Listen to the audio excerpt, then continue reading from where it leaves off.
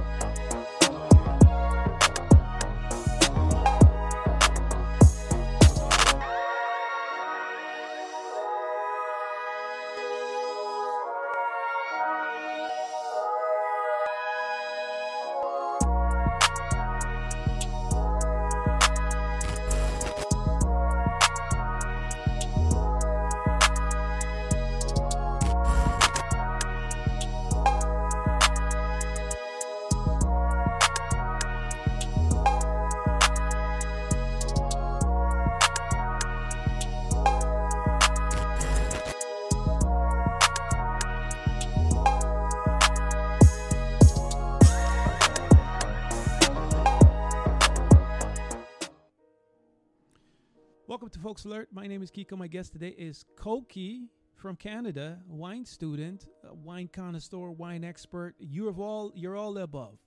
How are you, Cokie? I'm great, thank you. How you doing today? Pretty awesome. I'm really excited to be here and chat a little bit about wine. Wonderful. We did the pre-interview, and you were telling me that you were expecting snow. Did you guys actually get snow? Oh yeah, we got just like assaulted by snow. I'm looking out the windows and it's all white. Everybody walks into the stores from outside just like covered in white snow. It's crazy. Is it? Why is it this time of year? Because we went through Christmas, we went through January, and it seems like always when we come out of Christmas and the holidays, we get a snowstorm. Why is that? I don't know. I think it's good luck. I love the snow, so it's super exciting for me. It seems like everybody thinks I'm crazy when I say that, but I think it's so beautiful. And I don't know, it can get a little slushy when the salt mixes in and it gets warmer, and if you're driving, it's probably not ideal, but otherwise, yeah, I love the snow. I don't know why we get one in the spring-ish time. Right, going into summer, always, never fails. Okay, listen, Cokie, I'm happy to have you here today, and it's perfect for you to come here today because yesterday I had Valerie. Valerie was on talking a little bit about wine, but a whole lot about cheese and the history of cheese. So you coming right after her talking about wine, I think it's a great match. Tell me a little bit about yourself. I know you're a student, right? But tell me a little bit about yourself and what is this thing about wine that got you so drawn in? Yeah, so when I was younger, I watched this movie called SOMM, and it's about these people who study so hard day and night just about wine, and they just learn every name of every appellation, basically everything you can imagine. So I got really inspired by that. I thought it was so cool to be obsessed with something to such a degree, and I definitely wanted to do that. I mean, I was only 17, so it was a little bit early for the wine scene for me, but it was definitely sort of like some sort of obsession that I had in the back of my head until I was able to actually enroll for courses in wine. Gotcha. And then you got, you're in school now, okay? So that obsession has carried and followed you into adulthood, right? Yeah, totally. So now I'm 22. I go to University of Toronto studying Bachelor of Arts, just kind of general studies. And then I also am studying wine at 2 different schools right now. And I work full-time at the Four Seasons Hotel restaurant serving wine. So it's a full-time wine life that I live. Pretty much everything except for drinking the wine. I don't do that very much, but yeah, it's really exciting. It's basically my dream life, so I'm so excited to be living it and studying, learning more every day. let me ask you this: you look at this movie, then you get fascinated with this wine. What does your family say when you started having this interest in the wine? What are your family saying to you? Yeah, I think my family is pretty excited about it as well. They're they definitely like the perks of being able to learn from maybe when they're in the store or save some money when they're having a party. Uh-huh. But yeah, I also love putting on little tastings for my family. So I think they're pretty excited. My parents are definitely supportive of the whole process because it's a pretty difficult investment at first.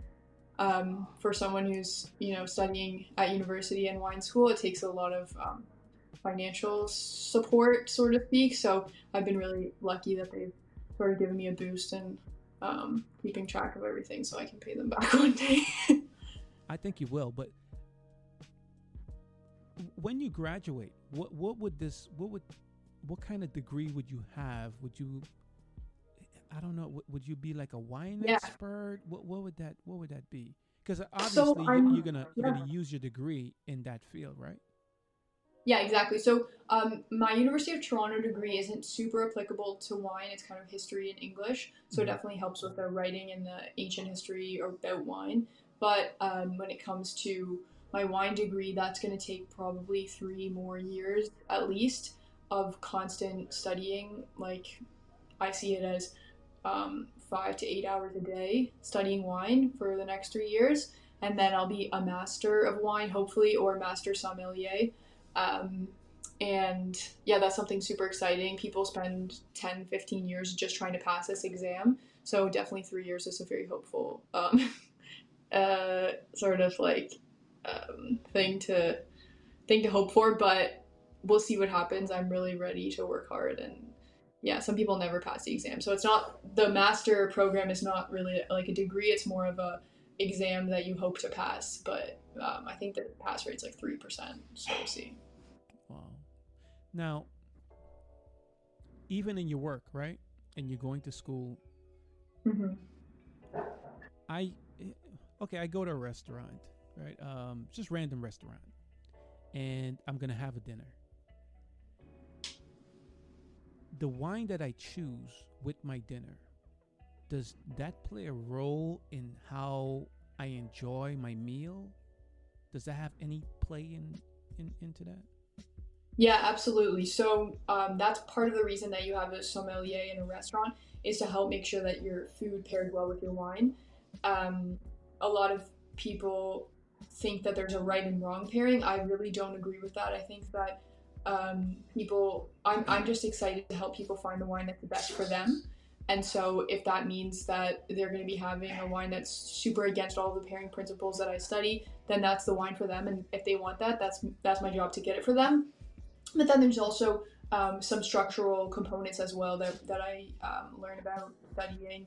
Like I really like the component of like the person who made this wine, what were they eating probably in that region, and so that can help you really make up a nice pairing. But also then there's basic principles, like really big red wines would go with a meat, and a really lighter wine would probably go with something lighter, and you wouldn't want to have super big red wine with something like scallops or something really light. So that there's kind of some basic principles, but I think cookies and milk is the best pairing, and just trying to match that sort of caliber with my wine services to people. You're telling me when someone goes to dinner, there certain restaurant has a particular, like a certain person who's familiar with wine in order to help the guests or the customer pick their. Oh, I didn't know that. I thought it just so the way it just not comes all with restaurants. Uh-huh. But you would expect a restaurant with a significant wine list to have a dedicated person, particularly high-end restaurants, because they tend to have more wine, will have a sommelier, however you want to say it. And then nowadays, more trendy wine bars are starting to have people who are knowledgeable about wine, which is exciting too, because I don't think it should be just for expensive restaurants, but that's kind of how it is now. Okay. Now, when you go to dinner, right? Do you find yourself picking 3, 4 wines, sampling it? You going to dinner for yourself. You and your friends going out. How does that work out? are you the person that say, okay, Cokie, you pick the wine because you're the Yeah. Usually I'm the one picking the wine. Um, I I always am a big proponent for champagne and other sparkling wines, and actually they pair pretty much well with everything. So if you're not sure what to pair with a food item, go with champagne or other sparkling wines. That's usually a really inoffensive option, so I love to pick that one. And exciting, celebratory. But yeah, cocktails are really big, so that also kind of falls under the sommelier category. Is cocktails and sake and beer are also things that I learned about. I want to play a clip. Speaking of champagne, you were giving your tips on New Year's Eve on why people should pick champagne, and it doesn't have to be that expensive. You can find good wine and good champagne at your regular grocery store. So let me play that clip, and I want to come back and I want to talk to you about that. All right? Yep. Hey guys, I have a new wine for all of you dry white wine lovers. Dry meaning not sweet. This is called Muscadet sur Lie. When there's a complicated wine name, often that means it's better value because people don't normally go for it because it's so complicated. So if you can get over the complicated name, buy the wine and you'll probably save some money. It's very delicate. You're gonna get sea spray, lemon aromas. It's high in acid, which means it pairs beautifully with lots of different food. Mine right here cost me $16. Cheers. Do you want to celebrate New Year's Eve but not spend all your money on champagne? Crémant is also made in France, just like champagne, and it's made in the exact same way as champagne. But the difference is it's not from Champagne, which is a small region in the north of France. So you can save a lot of money because there's way more supply for Crémant all around France. Now, when you go, how do you decide, okay? And I want to get back to the champagne for a minute, but when you're going to these grocery store and you're picking out these wines, are you have a list that you pick from to say, okay, I'm going to talk about red wine today, or I'm going to talk about champagne, and the history and how this wine is grown, the grapes and the area of the world that it's planted. How do you come up with that process and match it with your content? Yeah, I think, for my studies, I have a big list of wines that I need to get to taste, and they're kind of a big spread of the whole world of wine. And so I do have a list for that. And recently I've been sort of working on making more intentional content. So that's definitely something I'm working towards, is having more scheduled posts, where in the past I kind of just wing it. And as I'm studying, I'll just all of a sudden make a video really quick with no plan. And it's fun, but yeah, having more scheduled content, I think that's something I'm working towards. And getting wines based on that would be pretty cool as well. Okay, take me to the grocery store, because we all got grocery store and they have a wine, or like the beer aisle where they have some wine, right? And I see the wine. I see these wine. I'm not a wine drinker. So you're saying that those wine that's in the grocery, we can find good quality wine at the grocery store?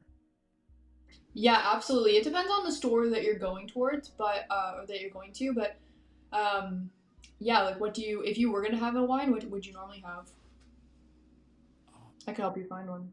I don't drink wine though. Me either. I don't drink wine, so, but I wouldn't know, right? But I mean, okay. You like cider?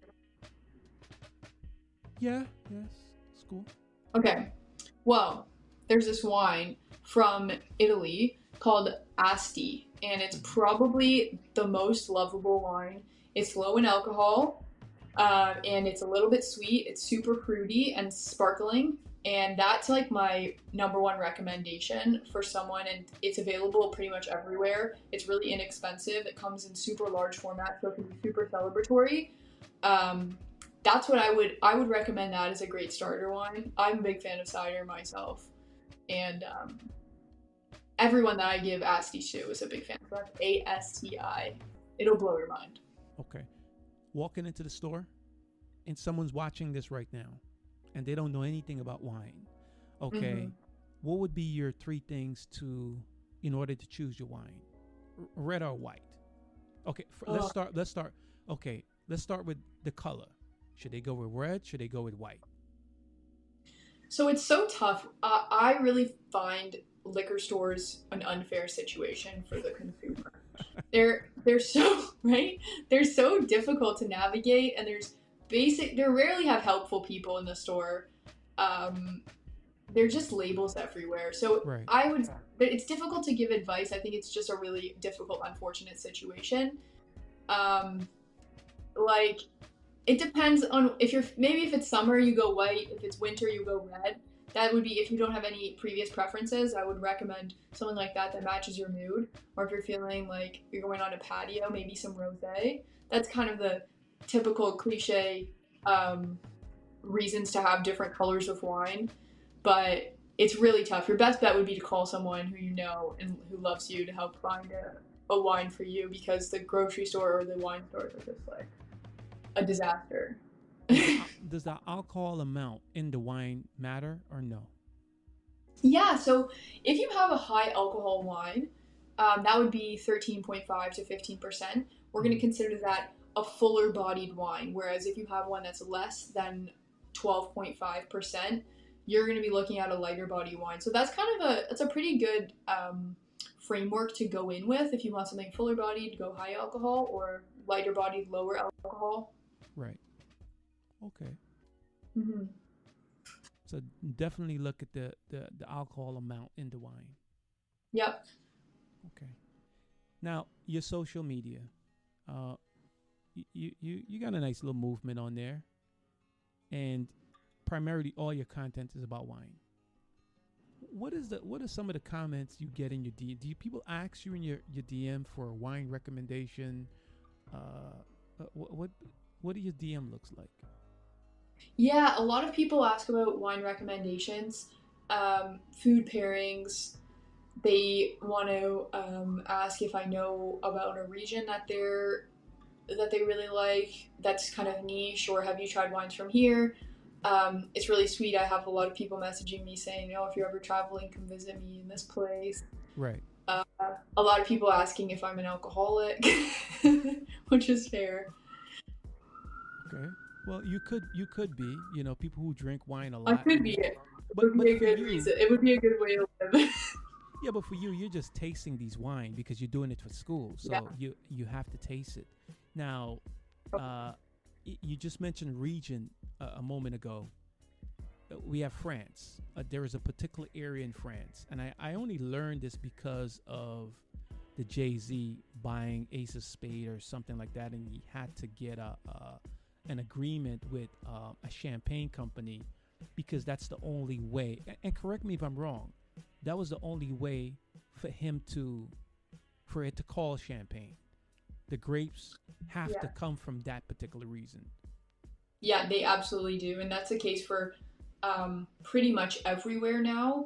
Is things are getting really strict. Back even I don't know 100 years ago, 50 years ago, you could make wines anywhere and call them a region. Like you would have wine from California called Chablis, which is actually a region in France. And Mm. now that would totally be not allowed. You can't call anything Champagne unless it's from Champagne. The origin is becoming a really, really big focus in the wine world for sure. Okay, so the origin and where it comes from. But Hmm. California, they're very particular with their wine as well, Yeah, right? yeah, Um, absolutely. eh, Chardonnay is coming from California. Yeah, Chardonnay is kind of California's signature wine. It's big and oaky, and sort of like if you like buttery, full body vanilla, cinnamon, nutmeg, baking spices in your Chardonnay, and it's like pineapples and mangoes. Then the U.S. is definitely the place to go. You're going to find Chardonnays from France and the rest of Europe that are much more restrained and fresh. So California has definitely made an imprint in the Chardonnay game and made its own style. Why hasn't California take a stronger stand to say, okay, we are claiming Chardonnay, or that was Oh, originated from France? yeah, Listen, I'm just that listen. would be difficult. Listen, I'm just. They would have a difficult time. Why is that though? Because they've made their imprint on Chardonnay. I like this question. Well, so Chardonnay has been a huge part of France for hundreds of years. Like, I don't know, definitely hundreds of years. I want to say like 300 years. It's a huge, huge deal in France, especially in Burgundy. Actually, Champagne also has Chardonnay in it. Hmm. It's a huge, huge part of French wine culture. And so I think they would have a really hard time getting France to allow them to take Chardonnay. I don't know that there's any specific region that claims a grape variety that won't let anyone plant it somewhere else. So Chardonnay is actually a grape, by the way. Okay. If like if that makes it more sense. So California has like its own Chardonnay style, which is super rich and like Very sweet, right? over, yeah, like not sweet in the sense of sugar, but it smells sweet and it smells Yeah. delicious in like desserts. But then the French ones can be more like lemon and lime and zesty. And Right. so I think that's a big difference. And California's definitely claimed that style. Okay. The grapes that's planted in France. Okay. Hmm. Uh, can I go if we go to France, right? We'll take a trip to France, and Hmm. particularly where they grow these champagne. Can we just grab those like a group of those grapes and plant it in Florida or where you're at? Will we get the same quality of grapes? Yeah, so you can totally go and clip. I don't know if you can just, I doubt you can just clip someone's vine, but you can buy a vine clipping from certain regions Right. that are really famous. So you can Uh huh. say, I have a vine clipping from this part of France, this vineyard, and that hopefully means you'll have the best chance where you take it. And you can take it to the US and plant it. But the difficult thing is, grapes tend to only grow between 30 and 50 latitude. And Mm-hmm. so if you notice, if you look at a map, there's wine regions all along this 30 to 50 latitude band north, and then if you go below the equator, 30 to 50 south. And there's not much going on in the middle. And so if you're in somewhere that's a little bit too warm, you're not going to have a lot of luck with normal wine grapes. There are exceptions, like if you have some super cold geography situation going on, then maybe it would work. But in general, in Florida, I think it's a little bit too warm. There's definitely wine going on there, but for the same quality, it would be a little bit too warm, I think. Wow. So you even on the map, it has to you have to be in that particular region on the map Yeah. in order to get that quality. I didn't know that. Yeah, or the vines just don't make it. Like in the if you go too cold, then the winter gets too cold and they'll die in the winter. And then if it's too hot, there's just not enough acidity in the wine in the end. So it's just overripe. If you think of like a fruit that should have been picked a while ago, it just doesn't have that punch to make it delicious anymore. Okay, So that's what would happen if it was too warm. gotcha. You recently went to California, Yeah, right? And actually, let me play this clip, right? Then we'll come back and talk about you being in this wine in this wine cellar, all right? awesome. Because it seemed like you were it looked like Halloween, but it wasn't Halloween. Oh yeah, totally. It did though, right? I'm here in a wine cellar in Napa Valley. This dates back to the 1800s. The mold may look gross, but actually it's a good thing. You may also see cobwebs, and those are perfectly normal too. Mold is actually a good thing because it means that the environment is humid. Humidity is important because it keeps the cork plump and preserves that seal between the wine and oxygen. So next time you see mold in a cellar, don't get grossed out. Compliment the person who owns the cellar on how great of a cellar that is. I'm here in a What was it like going there?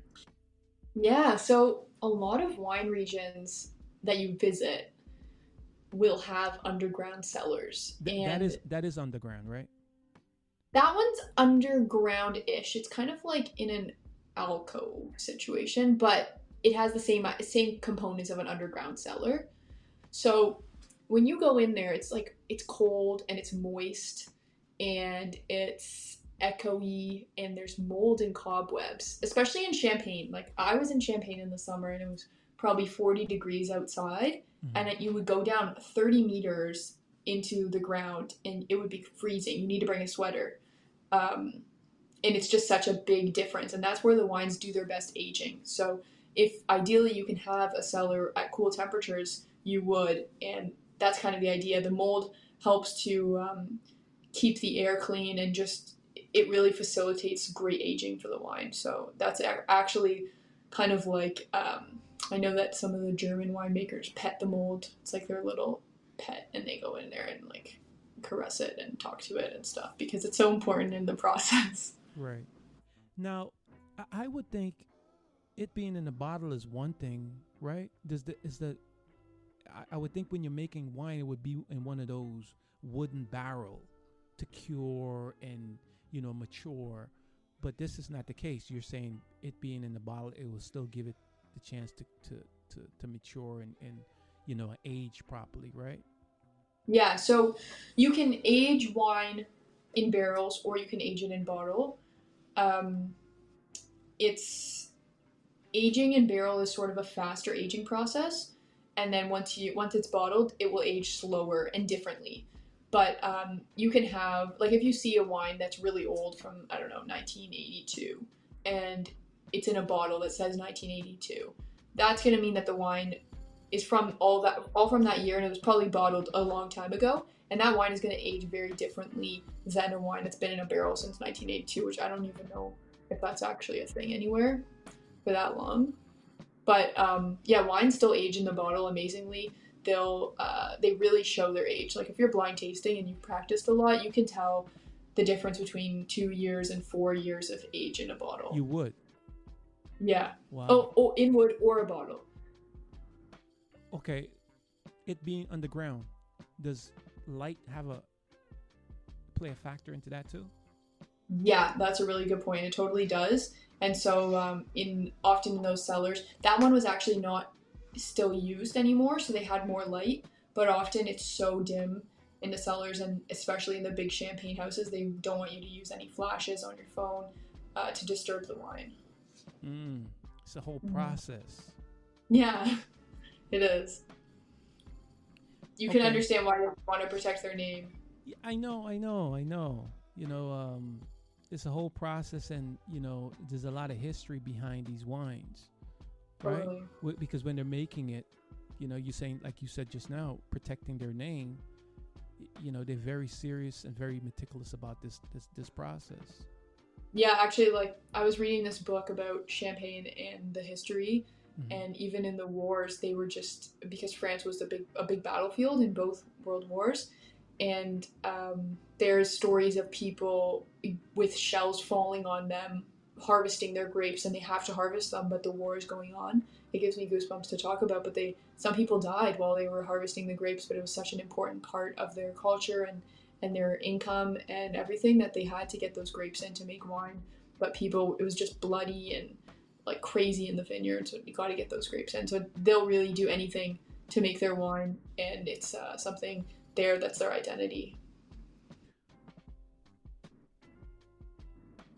Let me ask you this, and I want you to be objective. What would you say is the best brand for wine, and why? On your list of wine, give me your top 5 list of wine, from the most expensive, champagne. You could put champagne on that list. Yeah. Okay. Yeah. Awesome. Yeah, go ahead. Put champagne on that list. Give me your top 5. So, I really like champagne. I don't drink normally, but champagne is the one thing that I make exception for. There's one producer in Champagne that I've only had once. It's so good. It's called Dom Perignon. You've probably heard of it. Yeah. That's amazing. And then if you're talking about more affordable, I think that's like $250. But if you know what you're smelling kind of thing, you can just smell your soul, and you could just smell the wine for hours. Like the real experience for me in wine is smelling it, usually. And I can just smell a wine, and that pretty much gives me 80% of the enjoyment. So that's a pretty cool thing when it comes to champagne. You can really tell the difference in the quality level. But for a more approachable, and approachable is a hard word for this, but I like Veuve Clicquot. It's a less expensive champagne, but still super expensive. I think it's like $65 in the US, maybe 70. So that would be my champagne favorites. And then other wines that I like, there's this little region in France called Savennières, Savenières, Nnières, and they make this really interesting white wine. It's dry, so it's not sweet. It's floral. It's like a little bit of honey smell, a little bit of this like sour thing that resembling sort of like cheese. It's amazing. So I really like that. And then in terms of great value, if you want to talk about reds, Chile has always amazing value. They have this grape called Carmenere, and it's like a little bit spicy. It's not actually spicy, but it smells kind of like jalapenos. And from Chile. It always delivers. From Chile. From Chile, yeah. So we're back to our 30 to 50 degrees. We go over the equator and then back down, and we're 30 to 50 degrees again. Chile and Argentina fall right in there. So, and it's spice. It's got a zing, you say? Yeah, it's just got the smell of like green bell pepper, some people say, but to me it's spicier. Chile specifically has this spicy note. So if you spend $15-$18 in Chile for a red wine, you're gonna really get your value. I would say more than anywhere else in the world. Okay. I wonder kind of what kind of grape they're using for that. Yeah, so the grape is called Carmenere. That's a super spicy one. And then they also do some Cabernet Sauvignon, which is a full-bodied wine or grape as well. Yeah, those are kind of the two big ones in Chile. But I wonder how they got did they fuse that grape with pepper? No, like it's just kind of something.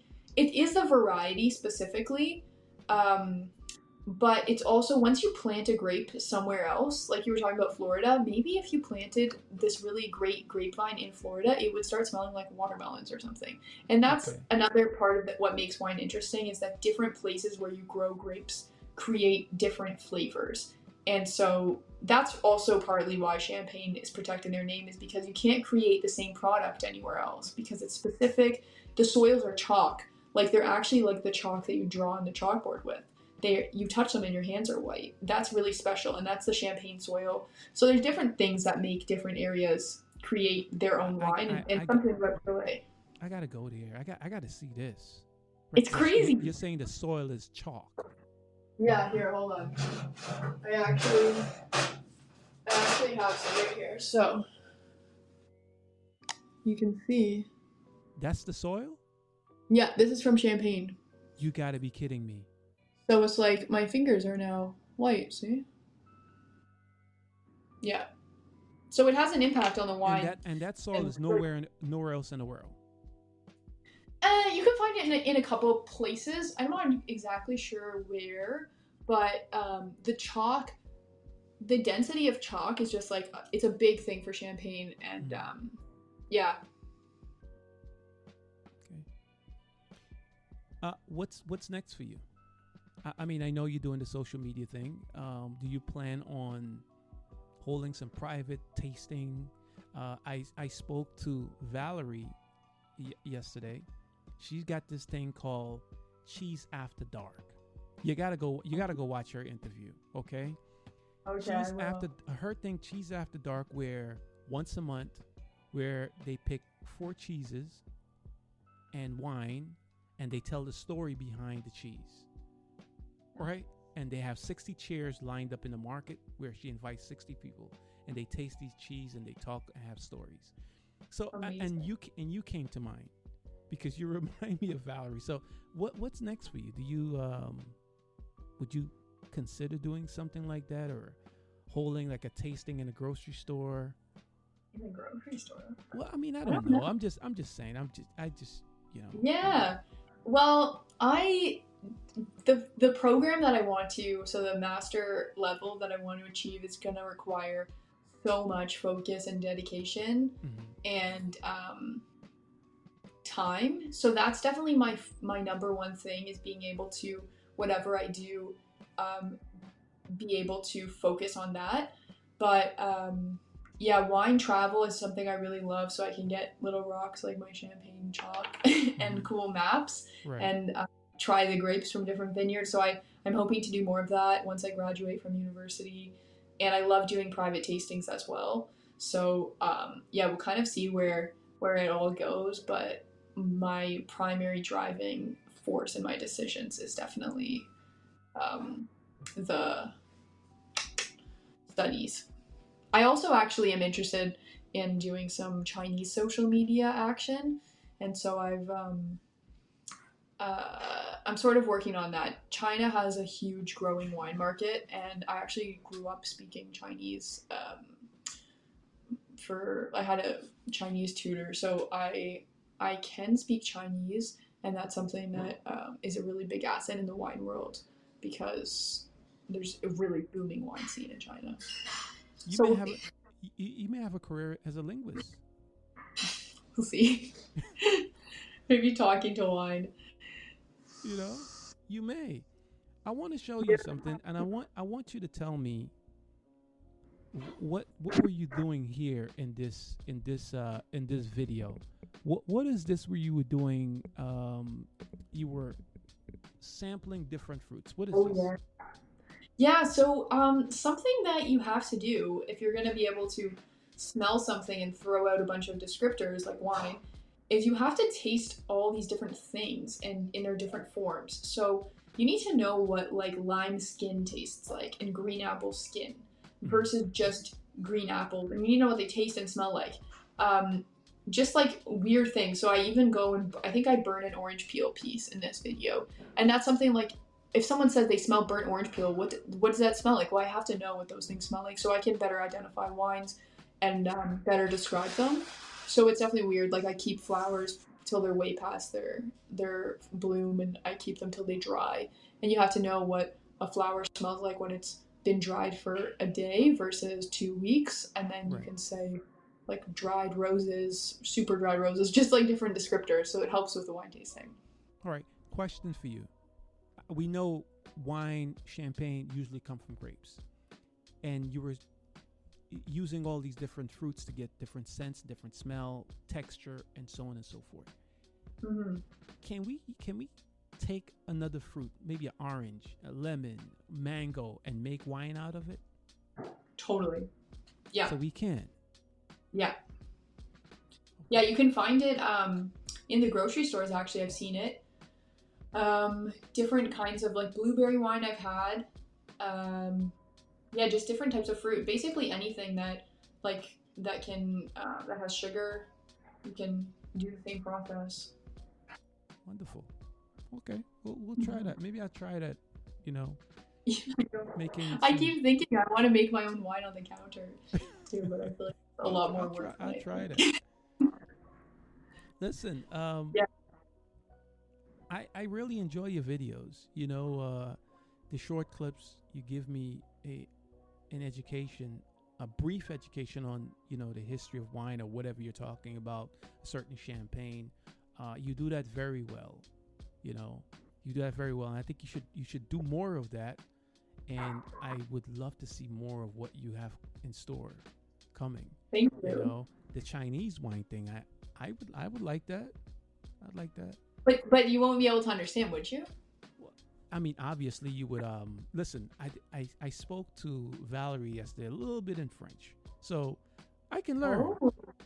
I can learn, but I'm sure you would have a subtitle in the bottom of what you're saying. Yeah. Well, I was gonna do separate videos, but maybe I could. I mean, what kind of videos do you like? I'm always looking for ideas. I like the ones that when you explain what you give a history of the wine, right? Those videos are I like those because not only you're sampling the wine, but you're telling the story of the wine, the region it come from, why is it tastes the way it tastes. That's very informative for me. Mm-hmm. Okay, I like that. I'm never gonna run out of wines to do for that. So. No, I don't think you are. Do another question for you. It probably is difficult because wine is considered an alcohol, right? So if a company wants to send you their wine to sample, how would they do that? Yeah, they do. I mean, I know that in the States, because I'm in Canada, it's different, where you have difficult states where some states are more complicated than others. Canada is very strictly controlled, especially Ontario. It depends on your province, but Ontario, where I am, it's very difficult to get wine. So um, I have had wine given to me to sample, but I don't know that it's super easy for American producers to just send it over. I think the big ones will have figured it out, but yeah, there's definitely a lot of laws, and even if you travel and bring a wine home from somewhere into Canada, you have to pay tax like almost 100%. So it's Right, really really right, tough. right. If you go to like in the airport, you can buy the wine and like duty free or something like that, right? Yeah, duty free I think is different, but if you're trying to like if you went to this cool small producer in France Mm-hmm. and you want to bring a bottle of their wine home, I think you're allowed 2 bottles before you have to pay tax. And the tax is not friendly, so it's kind of a deterrent. But anyways, about wine sampling, yeah, I have received a lot of wine samples, and I love to taste them. I don't usually post. Um, I haven't posted any ads actually up to now. I don't like to give um, bias. I don't like to have bias in my wine reviews and wine talking. I think that the wine world is already full of enough scary things where people are just feel like they're being sold all the time in restaurants and stuff like that. So Right. the wine people just need to be like spoken to in a friendly way, and they're not.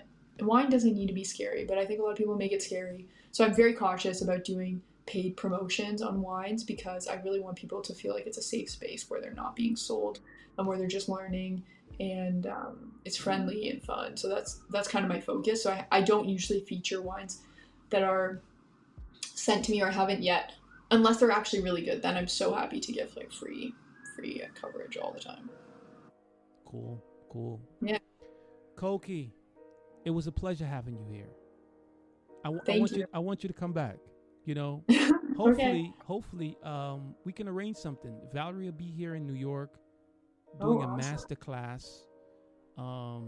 She don't have a date yet. I need you. I need you guys. I need the two of you to talk. You Okay, know, that sounds you awesome. guys need to talk. You know, I wanna introduce you to. Okay, I would love that. So She sounds amazing. I want to go visit her in Australia. a lot of history. She invited me, and I told her I will come. You know, she's got a wonderful store there. So Yeah, I will introduce you guys because I think it's important for you guys to speak, right? absolutely. But Yeah, thanks for having me on. This was definitely, it was a pleasure. You're more than welcome to come back anytime. Cokie, awesome. again, thank you, and say something in Chinese before we go. Say goodbye or something. Okay, 再见. Sain Chen, Sain Chen. All right, you take care. Okay, see you later. All right, bye.